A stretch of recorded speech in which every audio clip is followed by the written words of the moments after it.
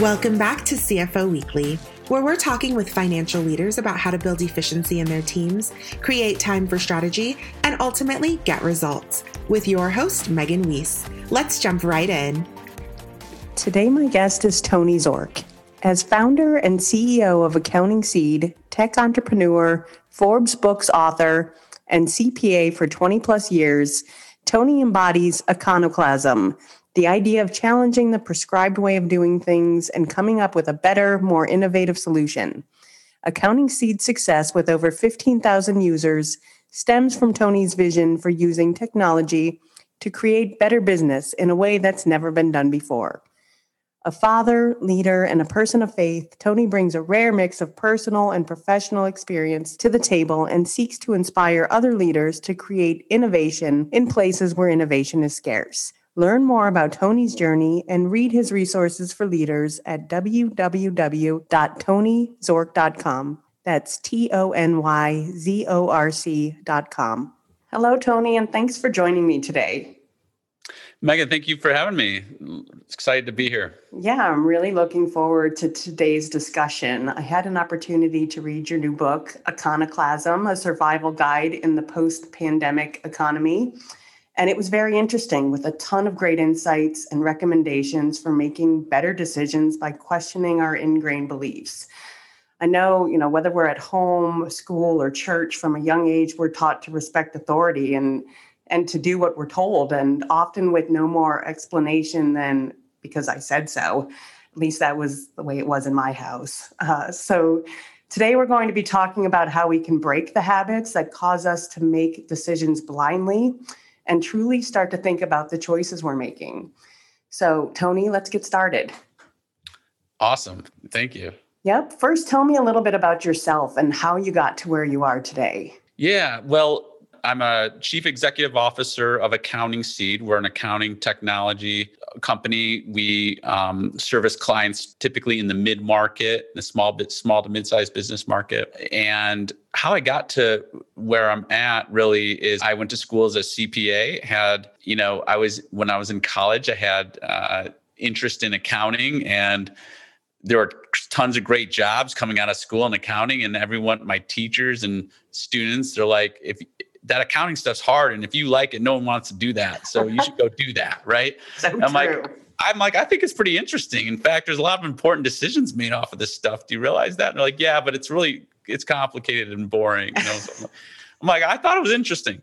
So, I went to school. I got out of school, became a CPA in Michigan. I worked at BDO as an auditor, and then went into started climbing the department kind of career ladder, working for various corporations, went overseas working for a company as an international controller, and then really worked my way up to, I would say, like that super controller kind of VP position, where not quite a CFO in terms of doing, like shopping debt and public financing, but as a VP of finance. And then I decided what I was really passionate about was the systems behind accounting and automating and engineering that tighter month-end close, and just being lazy with technology in a way so I didn't have to do the work. And so I got into selling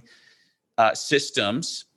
I was selling Microsoft mid-market systems, primarily Great Plains, Solomon, back in those days. And then a unique opportunity came along my path. So I decided to build an accounting platform powered by Salesforce.com. And because all of the technology, Megan, that I was using really was designed in an old paradigm. And this is where kind of the iconoclast formula comes in, which is this paradigm is, systems, software works pretty much one way, and you should bend your business process to mirror the way the software we wrote works. And this is just a really different it's a very old paradigm. And my whole job as a consultant was implementing this software and finding that, best match of changing the client's business process as well as customizing the software in a very expensive way. And so I kind of learned how to write some code. I took on some partners and 12 years later, things have been going great. We've grown triple digit growth many of those years. We have over 1,000 clients and over 15,000 users. And it's been fantastic. Yeah, that's amazing. And I'm always so impressed by just how many different roads there are with an accounting degree. I'm pretty much the sky's the limit. So that is the nice thing about an accounting undergrad.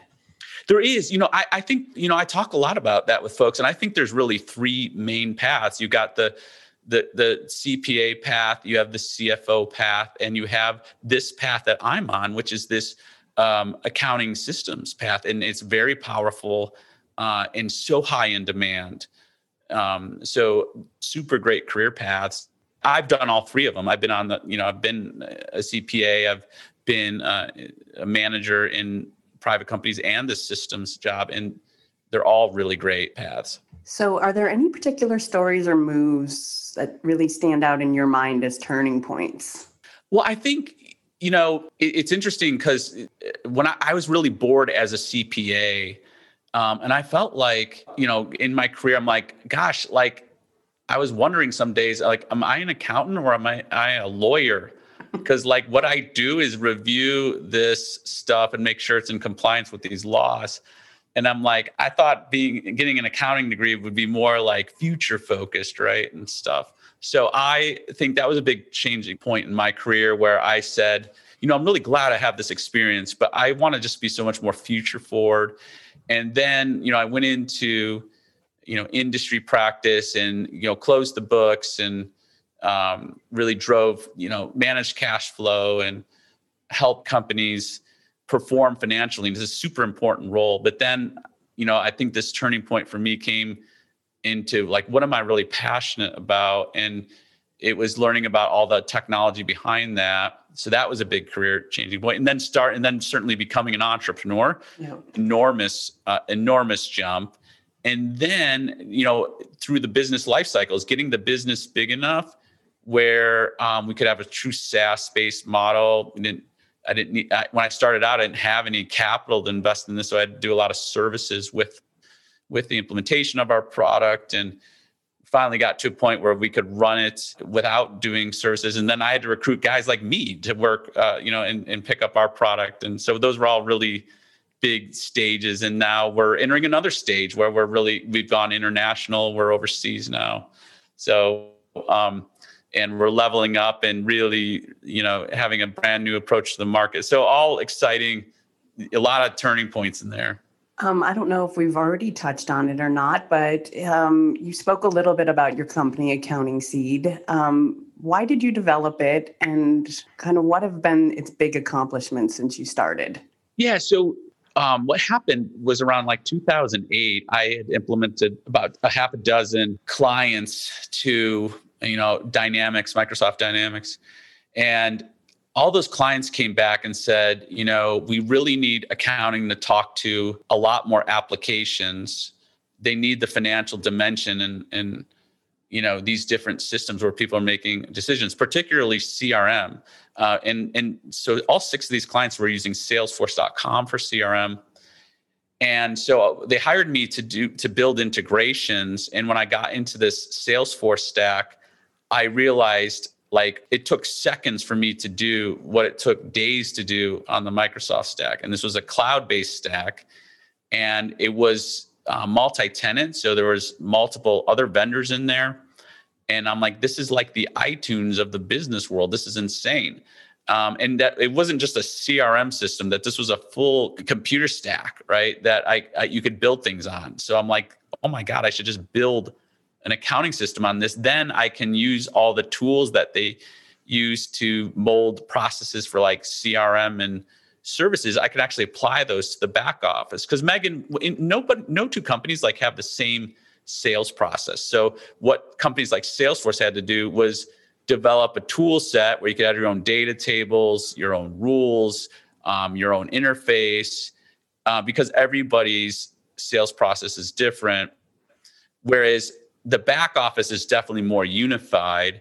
However, so many people want those same customizations. And so what we're able to do and why we're so different and why we claim to be the first ever accounting platform is because of this ability that we provide all the functions of a normal accounting app, but we are truly a platform that you can build on. You can customize a tool set to your own requirements. And that's what's so different about us and why it's been so exciting and why we've had such great growth.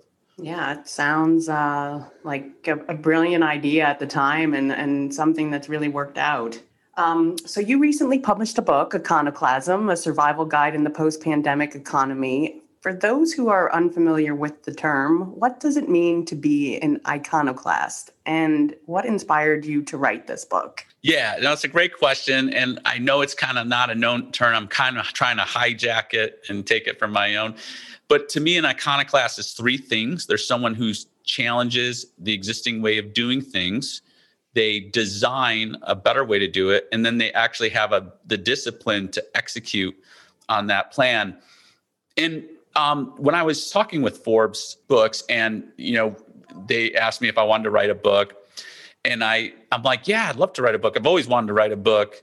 And I think everybody, Megan, should write a book because there's this whole exercise of putting words down on paper. You're like, crap, what am I about? Like, what is my main thesis? I thought it was this, but no, it's a really challenging thing to do, actually. I imagine it is. Yeah. And a lot of these business books from other CEOs, they don't write them. They have a ghostwriter write them. And I did not. I wrote this book. And so what I figured out in writing this book is really that this is what I've been about. And this is, I think, the recipe for success in that if you think about all the messages out in the internet, on the airwaves and television, almost all the messaging we have is none of this messaging is encouraging you to think for yourself on any level. So you have companies selling products that want you to buy a specific product. You have nonprofits wanting you to donate to their cause. You have politicians wanting you to vote a certain way. But there is actually no one broadcasting a signal out there for you to think for yourself because there's actually no commercial value in that for anybody. And it costs money to communicate these messages. And I just think that's everything wrong with what we have in the world today. And more content we have that can help people listen to these messages, but make up their own mind and challenge what's coming from these messages and what do these people have to benefit and what's right for you at the end of the day. We just don't have enough content out there for that. This is what I try to do in the book. And I think it's also a difficult thing to do, right? It's a difficult habit to form. And I try to give practical solutions on how to do this in the book. And I think that's what inspired me to write it and, why I wanted to write it, the whole purpose for it. Yeah, I mean, it's so true. I mean, the media, social media, companies, they all have agendas. And, oftentimes we don't think about what's behind those agendas or whether or not those things are right for us. Megan, exactly. I mean, that is exactly right. It's what is the agenda behind this company, this organization, this media, whatever it is. And you need to think about that. That's what's missing. We need to think about that. Yeah. So tell us about your journey to become an iconoclast, and when did you really begin to relate to being an iconoclast? Well, I think I have been doing this longer. I realized in the book I had been doing this a lot longer than I thought. And I think I actually learned it through athletics, even as a teenager. I was actually a competitive gymnast. On my social media yesterday, actually did a backflip, on my, because I'm doing a backflip for an accounting rap video. I'm trying to be the first ever accounting rapper. So that's coming out next week. You'll have to take a look. And Megan, my rapper handle is TZ Money. So that's I go awesome. by. So I've actually, so in gymnastics is this very unique sport where there's 6 events in men's gymnastics. There's the floor, the pommel horse, the rings, the vault, the parallel bars, and the horizontal bar. And it's a very odd sport in that it's all about creativity and doing things different. You do about 12 moves on each of these things. That's called a routine, and you get judged as to how well you do it, right?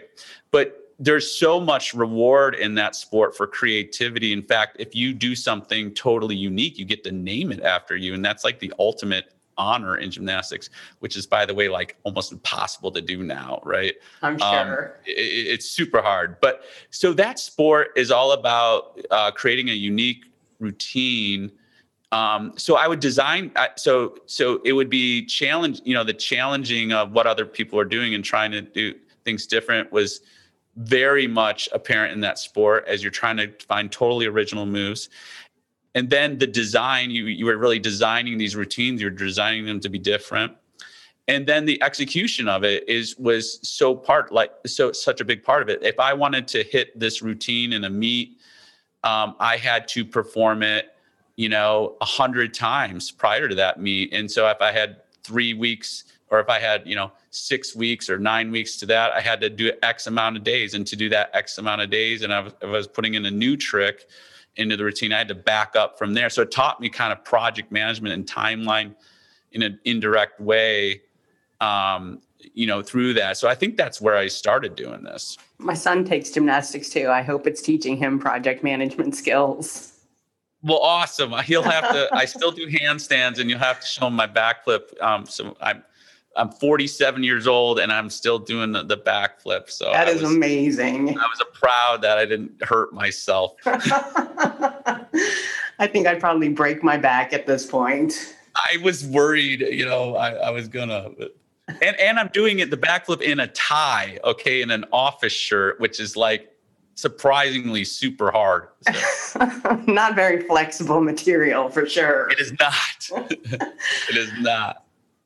You've developed a 3-step process, something you refer to as the Iconoclast formula. Can you expand a little bit on this? Yeah, so the 3 steps it's really this challenge, design, execute. So challenge, design, execute, and really trying to just focus on that, because when, all these things in life, we get so busy, so distracted.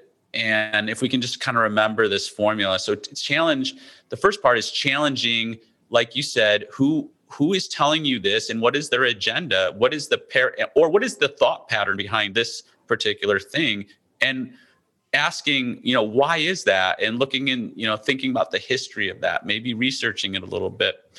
So that's the first part. Design is thinking, what are my other options in doing whatever this endeavor is? I just had a video on how to drink a gallon of water a day. So this formula can be applied to anything. I applied the formula to that, right? So designing a solution. So taking in, and this is what software design has really done for me, is it's laid out what we call the requirements. That's everything you need done in this solution, and really clearly thinking through all those requirements and designing that, and then executing it is what's practical, what's going to work. And it all comes down to execution. All the time I talk to lots of folks, being an entrepreneur myself, they come up and and I'll be at a cocktail party and they'll come up, they're like, oh yeah, that's great. You're doing this business.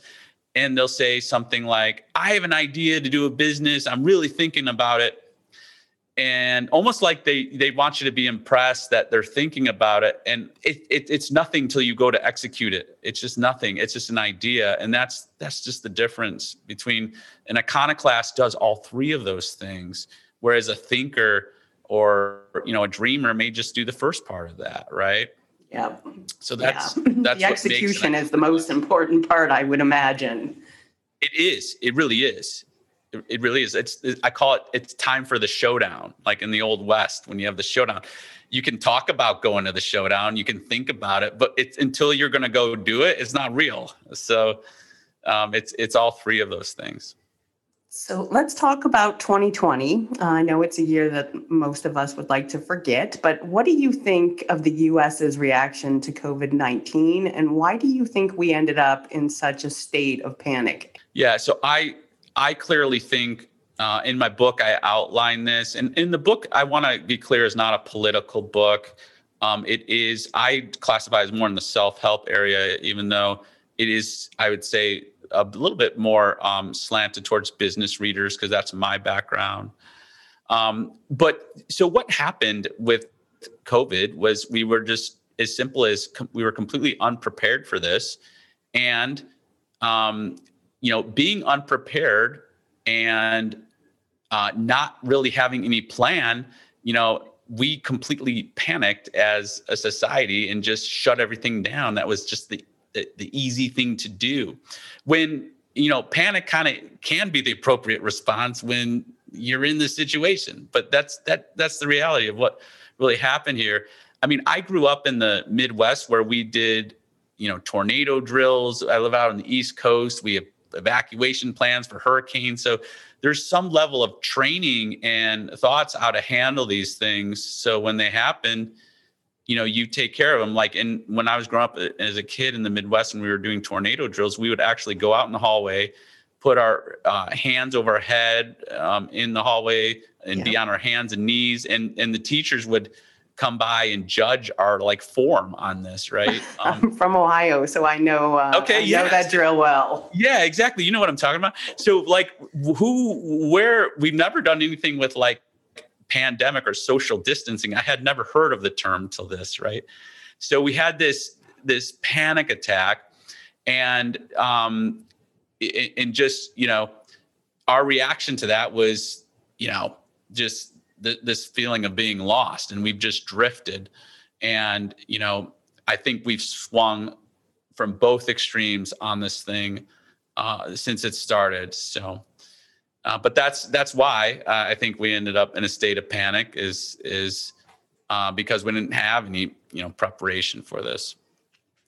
So given that, how do you think that we should have or can change how we reacted to COVID? God forbid that there's ever a next time, but how can we as an individual and a community and a country be better prepared for another pandemic or panic situation should one arise? Yeah, well, I mean, to me, what I think we need is some kind of I view this as a dimension of the weather, like the wind, like rain. We have alert systems for tornadoes. When we have air quality ratings. We have, we can tell the pollen allergen ratings, right? And we have rating systems for this stuff. We have, when you have a tornado or a hurricane, we rate these on a scale from 1 to 5. I don't know why we can't do the same with something like this. And whereas, nobody goes out in a stage 5, hurricane, you'd be nuts. You'd be nuts to do that. And you have to leave the area. Right. So with something like this pandemic, half the people I've talked to are like, oh my God, this is a 1. Don't worry about it. It's nothing. Right. And then half the people are like, this is a 5. Your life's at stake. You're going to die if you get this. Somewhere in between is probably the truth. I talked a lot about this, and I think a lot of people I've talked to generally assessed, it maybe is in the 2 to 3 category, but this is, a matter of opinion. And then you have all the people listen to the science and all this. And so, but the reality is, I think, it's not illegal to go out in a hurricane. It's just stupid if it's a 5, right? And so the same thing should not apply to this. I think it's an insane overreach to make to not let you make your own decision on what to do, what's best for you, and your health. And that's my opinion. And I think, it's a time to respect other people's opinions too. So I don't want to get angry about it, but I think it's absurd that, we can't make our own decisions based on good information. Yeah, I completely agree. And I feel like whether you were a 1 or a 5 in the beginning, it was hard to change people's minds once they'd made it up in the very beginning, even based on new data and information. Well, because we're now in this super sphere of internet media where and we gravitate towards like the ideas and thoughts we like, and we just camp out in there. Yeah, right. and then you're fed more of those ideas that you like. And you're fed more of that, whatever that source is, right? Whether you're watching a right-wing thing saying, this is like a conspiracy, or you're watching something that's super, fear-driven, like you are going to kill somebody if you walk out of your house, and just camping there and hearing that same message over and over again.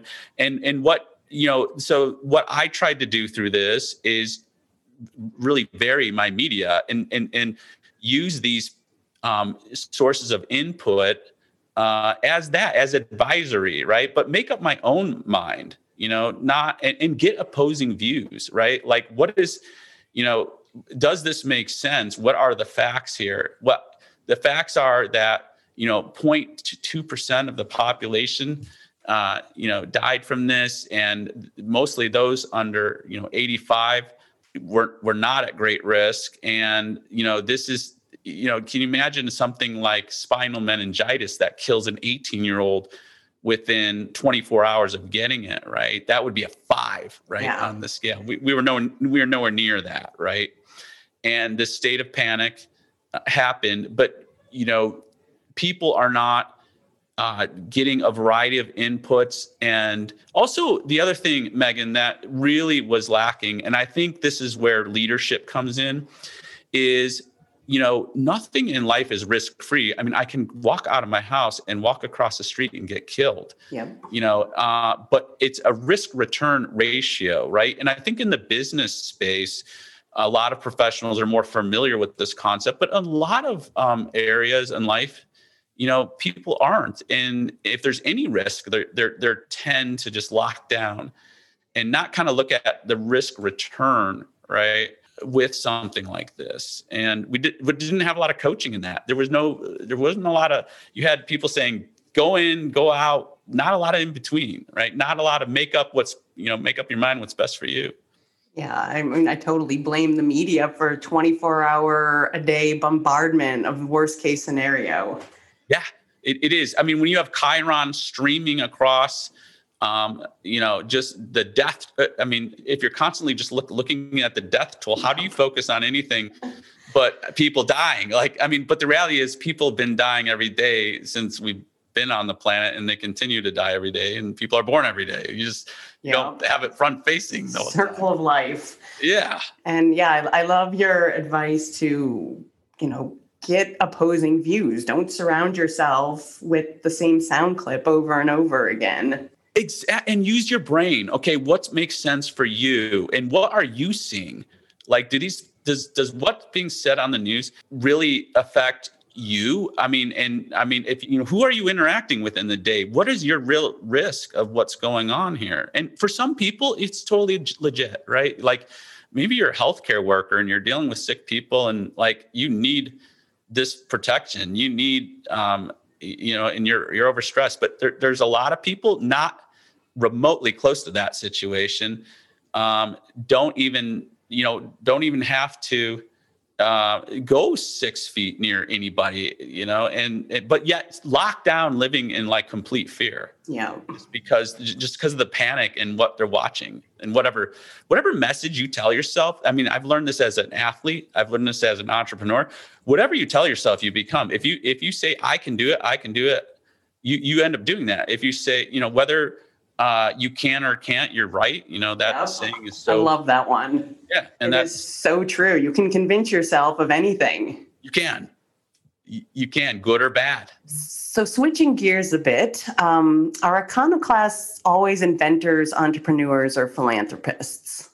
No, they are not. And I actually cover this in my book, because I think there's a difference between an iconoclast and an inventor and an entrepreneur and a philanthropist. Now, those can overlap, but they are different things.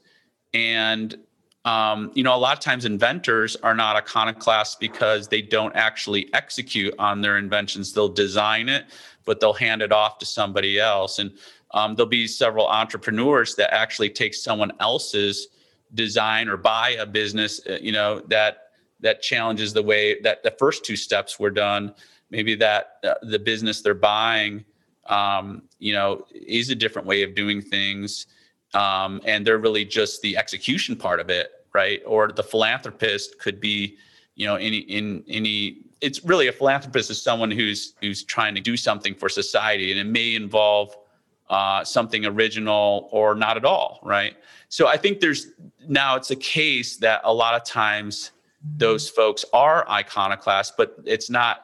An iconoclast can be anything, again, anyone who does the challenge, design, execute formula. So it could be a mom trying to find a better way to educate her preschooler or get them to, to class, or it can be an inventor, anything in between. And for all the entrepreneurs out in the audience, how can they apply the iconoclast formula to identify and pursue better ways of doing things? Yeah, so that's my book is so much about doing this formula. And I spend a lot of time on that first part, which is challenging the paradigm, challenging the existing paradigm. So the paradigm is really just the established way of doing things. And when you start to form a habit of challenging this, then you start to love change, because change is just all of the established ways of doing things are based off of stuff that's already happened, and what I call dynamics, which are belief systems, or they can be technology, they can be laws, they can be anything. Like the Earth is round, right? That was, it used to be, the paradigm used to be, it was, the Earth was flat. Now, I guess it is again, we have that paradigm again now, but until then people thought, the Earth was flat. So, these are major, that's just a change in belief system. So that opens up, that's a dynamic that things were based off of. And once that would change, things can change. So it's developing this habit of thinking that way, looking at and being organized in your thought pattern, being able to break those down and spot these. And once you develop that habit, you see opportunities everywhere. In fact, you are so overwhelmed with opportunities that you will have to choose what's best for you to pursue as an entrepreneur. And it's exciting. There's no shortage of great business opportunities now. You should not be thinking, oh my God, everything's used up. No, every day a new one pops up. You just have to look for it and be able to spot it. So it sounds like you don't believe that people are born iconoclasts, that they can actually learn the skill. Yeah, I believe they can. I mean, I don't think I was born this way. I feel like my son was. My son was. He's always questioning authority. Yeah, well, then that's awesome. Then he would have a time, But the thing is, I think we're all born this way, but then possibly whipped into submission, right? Maybe it gets beat out of life. us. Like, it gets beat out of you, right? It gets beat out of you because people need you to do things, right? And you can't, questioning why and everything seems to slow down the pace. And it takes a loving parent to really foster and raise an iconoclast. I think that's what my father did for me. He wanted to raise all three of his kids to think for themselves. If you think about it, back to my original point, there's no commercial value for you to think for yourself. So it only comes from a place, probably a loving parent or someone who cares about you and wants you to be independent. So that makes sense that there's, maybe it's a teacher or a coach, or it's someone who actually really cares about you as a person, not just wants you to buy something or do something. Yeah. So one last question, going back to the pandemic and your view of iconoclasm, but how do you feel like we've been changed as far as the way we navigate relationships and as consumers? Oh gosh, yeah, Megan. So my book goes into this a lot of ways. I think the huge points are the workplace for knowledge workers is never going to be the same ever. We are not going to ever see anything like we used to do. The concept of driving to an office, working there 40 hours a week in person, I think is completely dead. I think There'll be certain use cases for that where you're new to a company. But technology has proven that we can work effectively in a business setting virtually, and that's going to stick. It's also proved that we absolutely hate this technology for personal relationships, and it's just awful. And we all been waiting desperately for this is the end so we can see people in person. And so this is horrible for personal relationships, but actually very effective for business. And there are so many ways we can introduce technology into commercial processes that are going to streamline and scale them immensely. So going to a bunch of these examples in the book, and that's what a lot of the fun of writing it was. Yeah, I for one, am thankful for virtual workplaces that are here to stay.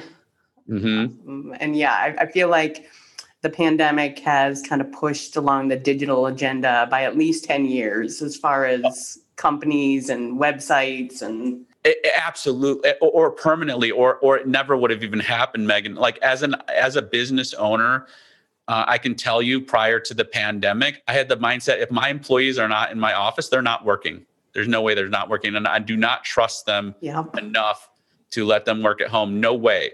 Now this pandemic hit, I was forced to do this over a year. And through being forced to do that, I realized, you know what, they are working at home. In fact, they might even be more productive. Yeah.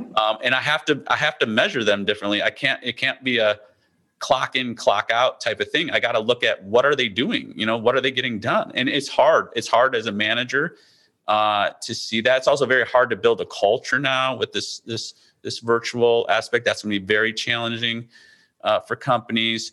But you know what I also realized is when they were in the office, I was kind of fooling myself that I actually knew what they were doing too. I don't know what they had up on their machine. I don't know how productive they were. I don't know if they were chatting or social media. I mean, so that was kind of an illusion too. So, true. I think a lot of this is being shattered, and you got to look for the truth, and it's out there, but it's just, you got to be more discerning. Yeah, I think that pretty much sums it up. Look for the truth. So lastly, now that we're well into 2021, on a personal note, what's one goal that you're hoping to achieve in 2021? Wow. Geez. Well, I'm doing... Sounds like rapping might be one. Yeah, so I got my rap videos out. I'm doing what I call Murph Climb. So I'm doing the pull-ups, push-ups, and air squats equal to the day of the year. So today... today's day 127. Wow. So I'm doing 22 pull-ups, 42 push-ups, and 63 air squats. So that goes up. So you don't want to talk to me in December. I'm going to hate life where I've got to do like 330 through 365. And I'm doing 4 5-day fasts this year. So I've done 2 of them. So I just don't eat for 5 days. Nothing, just water, or like tea. I have tea. That sounds miserable, but I know there's a lot of benefits. It's actually wonderful. It really is. When you train your body to do this, it's been great. Fasting totally removes the inflammation from your body, gives it a break. It allows it to heal. It's super, super healthy. And you have a lot of energy actually while you're doing this. So those are some of my personal goals, as well as getting my audio book done, the audio book version of this, as well as continuing blogs and doing fun interviews like this, Megan. Well, that's awesome. And Tony, thank you so much for joining me today. Thank you so much. It's been a pleasure.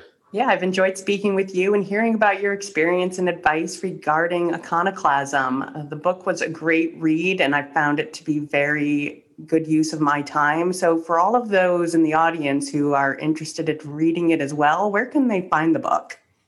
If you go to tonyzork.com and go on the author page, you can find it on Amazon or Books A Million or Barnes & Noble, or you can go directly to Amazon and type in my name. It's TonyZorc, or you can go to iconoclastbook.com. All those will take you there. Okay, great. To all of our listeners, I hope you've enjoyed this episode, and please tune in next week. If you're ready to boost efficiency and streamline your accounting processes at significant cost savings, it's time to talk with Personiv. Their people-powered solutions have transformed the delivery of back-office tasks and general accounting functions for decades, partnering with clients to provide everything from accounts payable to payroll services. See what Personiv can do for you by visiting personiv.com. You've been listening to CFO Weekly, presented by Personiv. Please subscribe wherever you get your podcasts to hear all of our episodes.